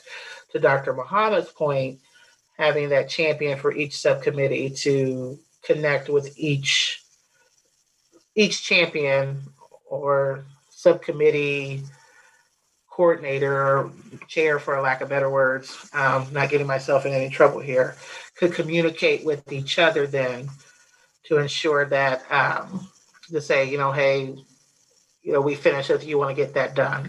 I don't want to speak to say that, if we start at 6 and we get through our agenda at 6:45 and a group goes into subcommittee and the Chapter 10 subcommittee does 40 minutes worth of work and they're done. I'm not going to go back and penalize them or be punitive to say, you didn't stay for your full hour. I think if groups can get their work done and they're doing work outside of that, more power to them. But I think, one, to Dr. Muhammad's point, we do, once into Commissioner Bloxham's point, if we can get that first meeting, if our groups can identify who their point of contact, their chair is, or person in charge, or leader, champion, all the above, then we can share that information with Dr. Muhammad and Casey so that we're aware of that. So that there's a mechanism there to, as far as accountability is concerned. I guess with the meetings, if we're doing the RSVP, I guess my question is, one, and we kind of tap danced around this, and I know it's getting a little bit late. Moving forward, how do you want commissioners to RSVP for the meetings? Because again, some of us get the notifications because we signed up for them through the city's website. Others are waiting for an email from either yourself or Bobby. So as far as that mechanism piece, how do you want commissioners to RSVP? And then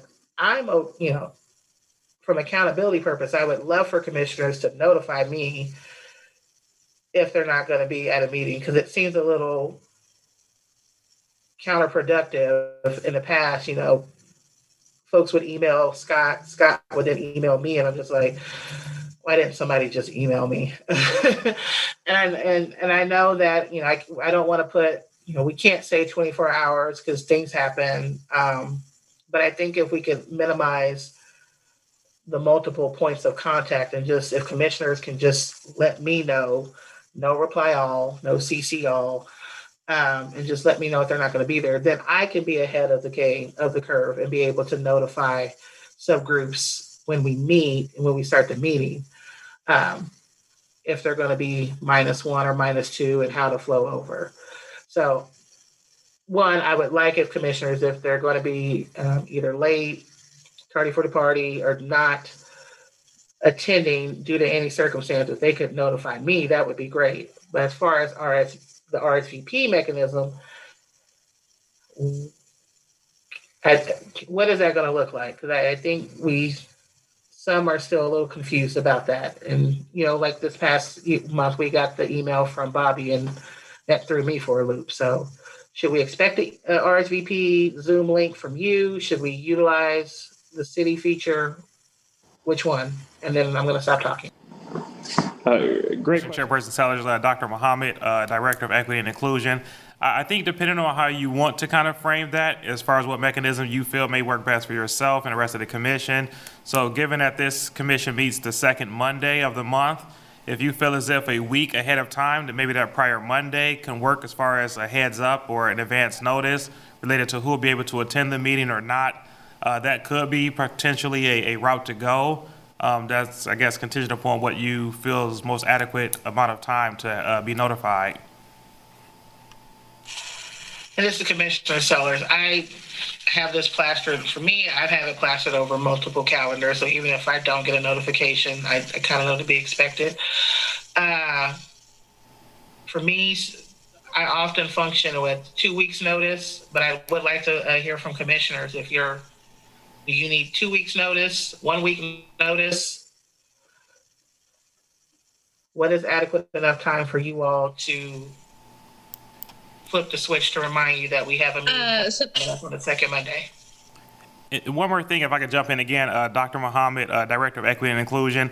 I know there was some challenges related to like the MailChimp mailing of reservations for the meeting. So if just a simple email coming from myself to all the commissioners, if that can work best, and it's easier to navigate that, then I would be willing to do that as well, as far as sending out an email in advance and giving commissioners a period of time to be able to respond by the Monday prior to this Monday meeting, the second Monday, then I'll be willing to do that as well.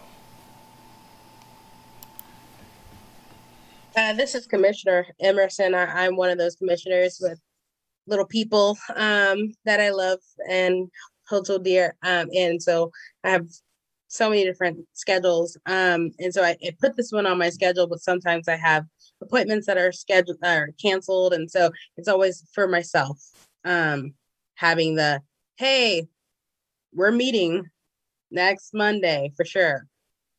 Good. So it's helpful to say, okay, cool. I need to actually go in and do that. So this is Commissioner Sellers. So I'm hearing if we received a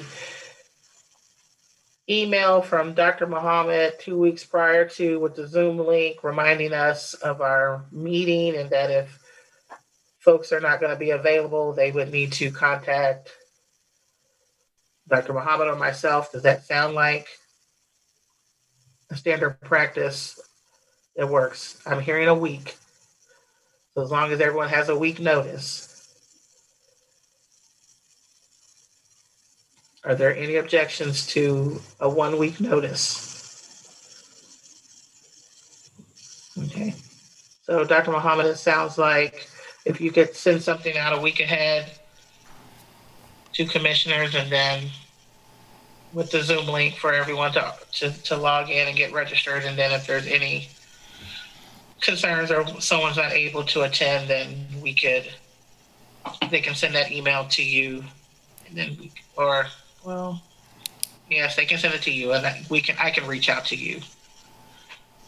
That sounds good. I'm still trying to close these extra loops, people. You're making it hard for me. Noticed in the comments in regards to contact information, I know Scott had at one point sent a kind of like not a spreadsheet, but he had a running list of contact information for everyone. I know that's also located on the city's website, but Casey, Dr. Muhammad, is that something you all could send out again, or would you prefer that we pull that from the website? Yes, Muhammad, Director of Equity and Inclusion. Yes, I think that's something that we should be able to get out as well and send that out to all the different commissioners. And also, as a heads up, Scott Wagner, the legal analyst, has a conflict of responsibilities. So he will likely no longer be attending this meeting, but of course he'll still be a resource to you all if you need him for anything specifically. But I do want to give you a heads up on that.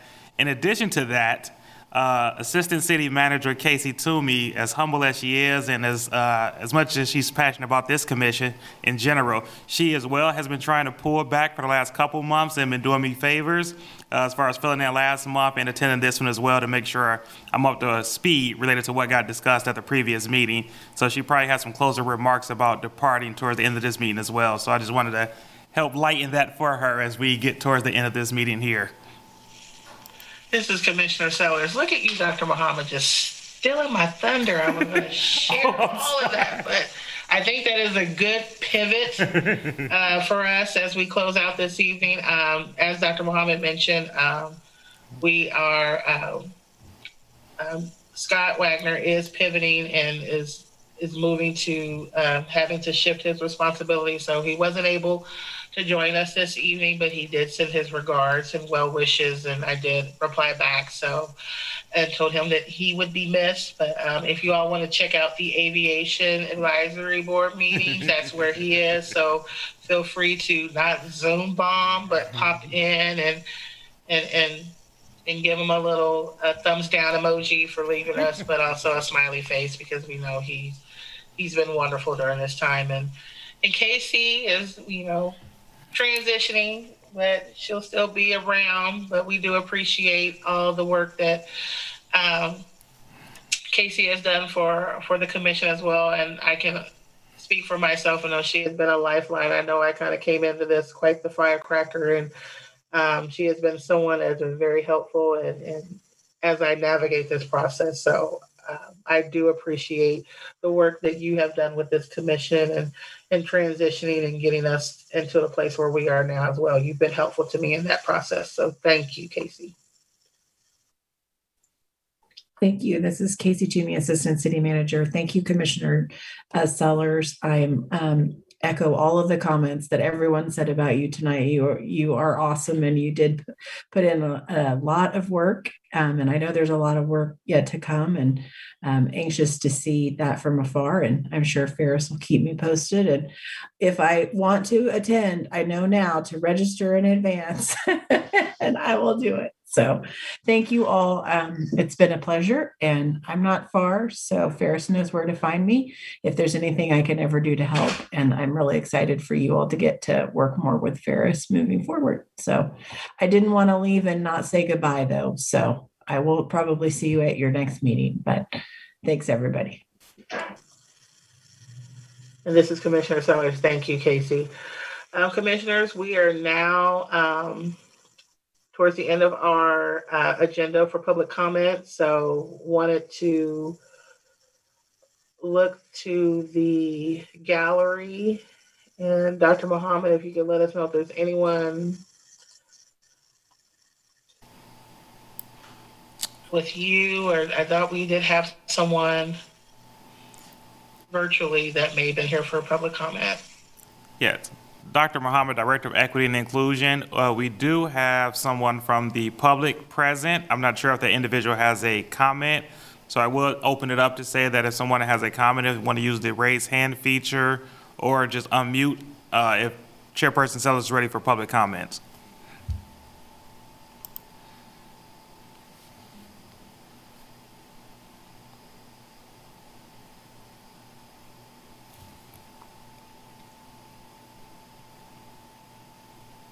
If you're talking about me, I was just listening in.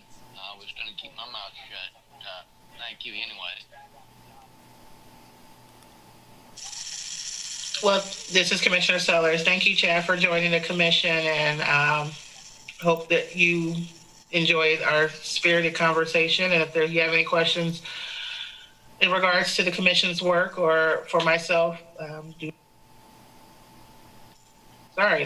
please do not hesitate to reach out and let us know your thoughts or concerns. All right. Are there any other individuals available or who wish to provide any public comments?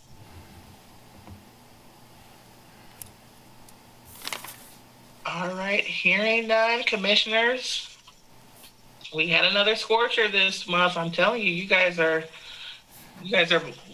enjoy burning it from both ends, but I'm glad we did. Like I said, we've had some good discussion, and I really feel comfortable and confident about where our commission is going and preparing ourselves for the work ahead. So I do appreciate you all going on this journey with me.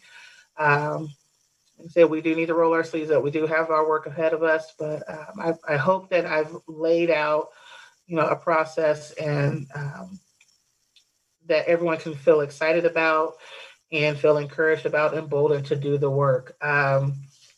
I will leave a little bit of homework to you. I know it's been a while since I joined the commission, but one of the first things that I was tasked with was helping to develop our Black Lives Matter solidarity statement. And I know it's been a while and since we've seen that. So if you haven't seen it or you don't have it saved on your desktop or posted somewhere, framed somewhere, go take a look at it on our city's website, dust it off.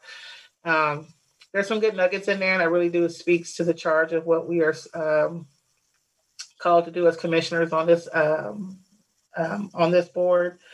And so that kind of serves as a reminder, and I've been using that to guide what I've been able to present to you all each and every month. And there have been days where it's been a little bit challenging, it's been a little bit frustrating, but I've always gone back to this as a reference point to ensure that I maintain that call to action. So if you haven't had a moment, take a look at it as we move forward and we move through this work.